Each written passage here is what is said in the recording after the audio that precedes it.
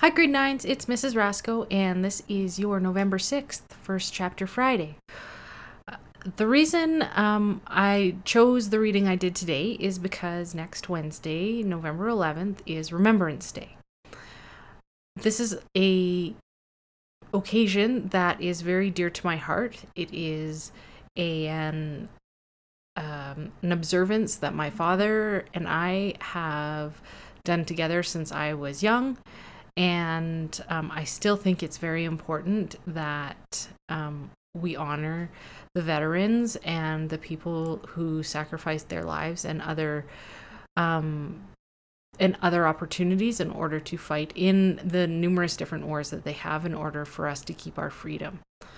So today, what I decided was not to read from a book, but I am going to read from a document from the Government of Canada website in a article called Canada's Indigenous Soldiers Wove Unbreakable Wartime Code with Native Languages.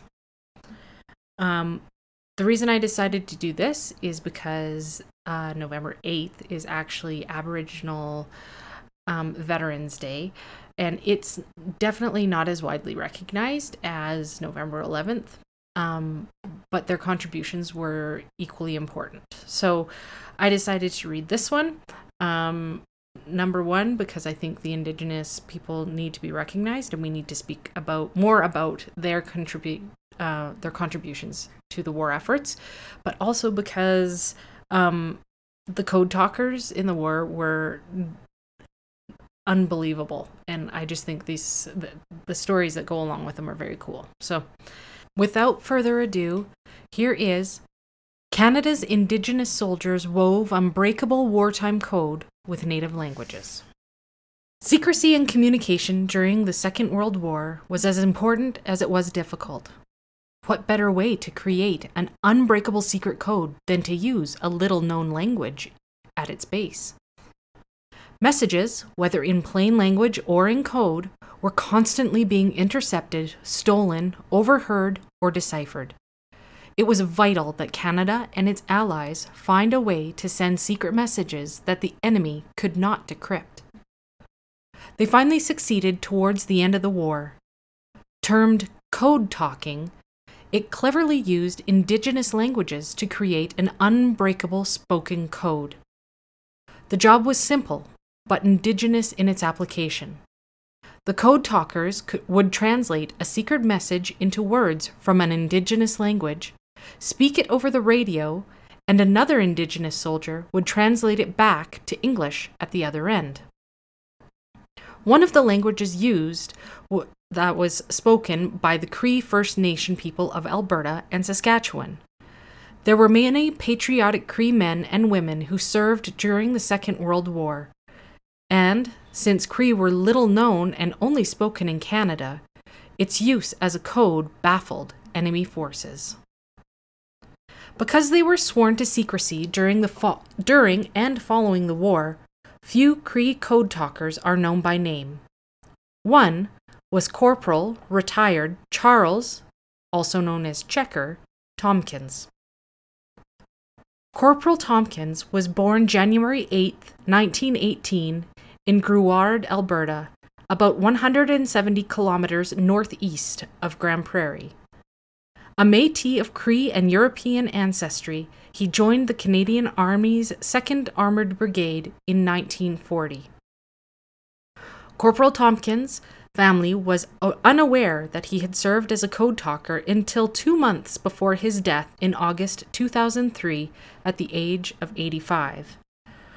As he had vowed to remain silent, the family only found out when 2 Smithsonian Institute interviewers arrived at his home in 2003, once the files had become declassified.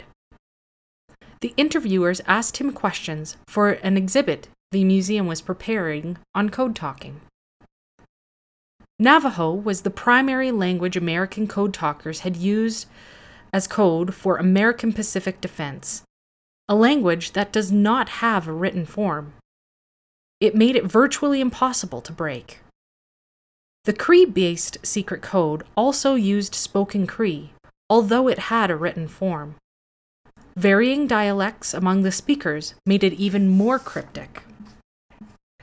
During his interview with the Smithsonian, researchers, Corporal Tompkins discussed few details, but he did name some of his deceased comrades, most of whom he had helped recruit for the Code Talker program. His brother Peter Tompkins, his half-brother John Smith, Louis Norwest, Walter McDermott, and Archie Plant. These men served in Charles's immediate circle and are some of the only known Cree Code Talkers. The 6 survived the war, but all have since passed away. Corporal Tompkins was called to Canadian military headquarters in London on August 22, 1942, along with a number of other Indigenous soldiers, for a mysterious mission. Soon enough, they learned that they were about to become a secret weapon. Corporal Tompkins estimated 100 men were in the room with him the day of his recruitment as a Code Talker. Cree speakers, as well as Indigenous soldiers from Ojibwe and other First Nations, were tested. Cree speakers were valuable as they were often fluent in other languages, such as French and English, especially if they were Métis, like Corporal Tompkins. The Americans were first to recruit Indigenous people for this task, particularly speakers of Navajo, which was a language that did not have a written form. The American Code Talkers and their role in the Pacific theater of the war was told in the 2002 movie Wind Talkers. As a result, the American story is much more well known than the Canadian one. Like the Cree Code, the Navajo Code was never broken. Corporal Tompkins was assigned, along with other Cree speakers, to the 8th U.S. Air Force and 9th Bomber Command in England. He began translation immediately and described orders over the radio for aircraft that were carrying out bombing orders from England, as well as orders for troop movement and supply missions. Cree Code Talkers were improvisers. Because the traditional Cree language didn't have words for tank, bomb, or machine gun, they began inventing new terminology. For example, Cree Code Talkers would use the word in Cree meaning fire as code for a Spitfire plane, and the Cree word for wild horse to identify a Mustang aircraft. The Cree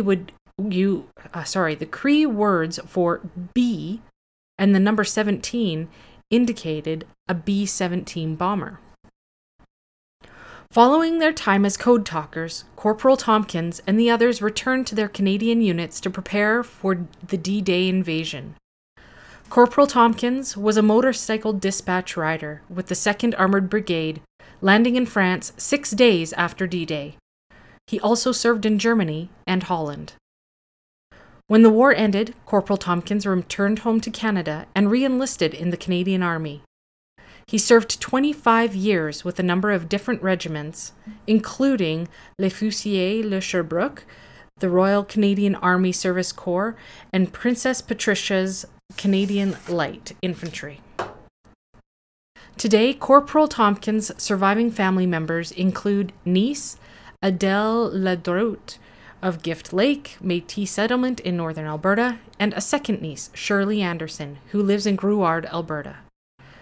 Ms. Ladrout has many fond memories of her uncle and his wife, Lena, who did not have children of their own. They adopted her following a family tragedy. When we lost our mother, my dad, Louis Anderson, asked his sister Lena to take me in, as I was the youngest of 11 children, she recalled. There is so much to say about this great man who fought in the war for us. I am so lost for words. Ms. Anderson said she was extremely pleased that her uncle's story was becoming better known. She wrote an article for the Reader's Digest magazine Our Canada in 2017 called How Cree Code Talkers from Alberta Helped Win the Second World War. The service that the Code Talkers provided was essential to the Second World War, said Mrs. Anderson, who learned Cree as a child and continues to speak it, as does her cousin. The more the story is told, the more people will hear it, and hopefully it will galvanize the younger people to learn their language. It is important to keep the Cree language alive, and this story enforces it, she says. Okay, grade 9s, now what I want you to do is kind of settle down, and I would like you to maybe even close your eyes. Relax a little bit. I'm going to read you a poem. You've heard it numerous times. You hear it every Remembrance Day. It's by a Canadian soldier by the name of John McCrae, and the poem is called Flander's Fields. After the poem is over, I'm going to give you about 45 seconds of silence, and I would like you to please just, as we have those 45 seconds, to reflect on what you've heard, what you've read, what you know about the sacrifices that people who have fought in wars for us have done, and maybe reflect on how that affects your life today, and maybe how you can pay it forward somehow. In Flander's Fields by John McCrae. In Flander's fields the poppies blow, between the crosses, row on row, that mark our place, and in the sky the larks, still bravely singing fly, scarce heard amid the guns below. We are the dead.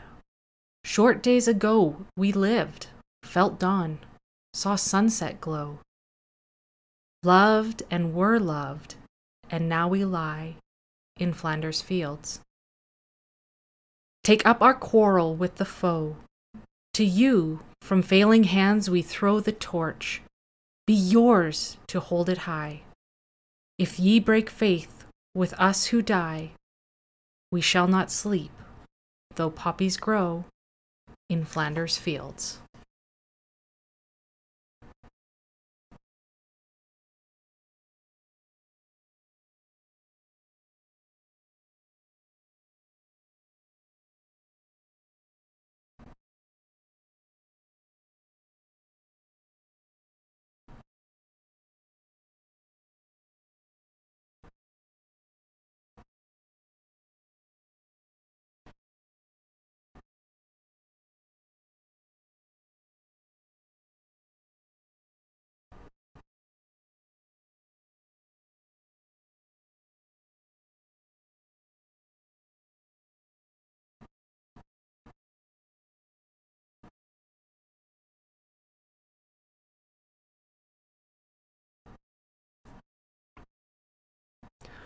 Okay, everyone, that is it for this week. I hope you enjoyed this installment of First Chapter Fridays.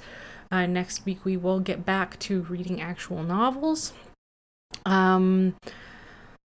Anyways, have a great weekend, and we will read to you next week. Bye.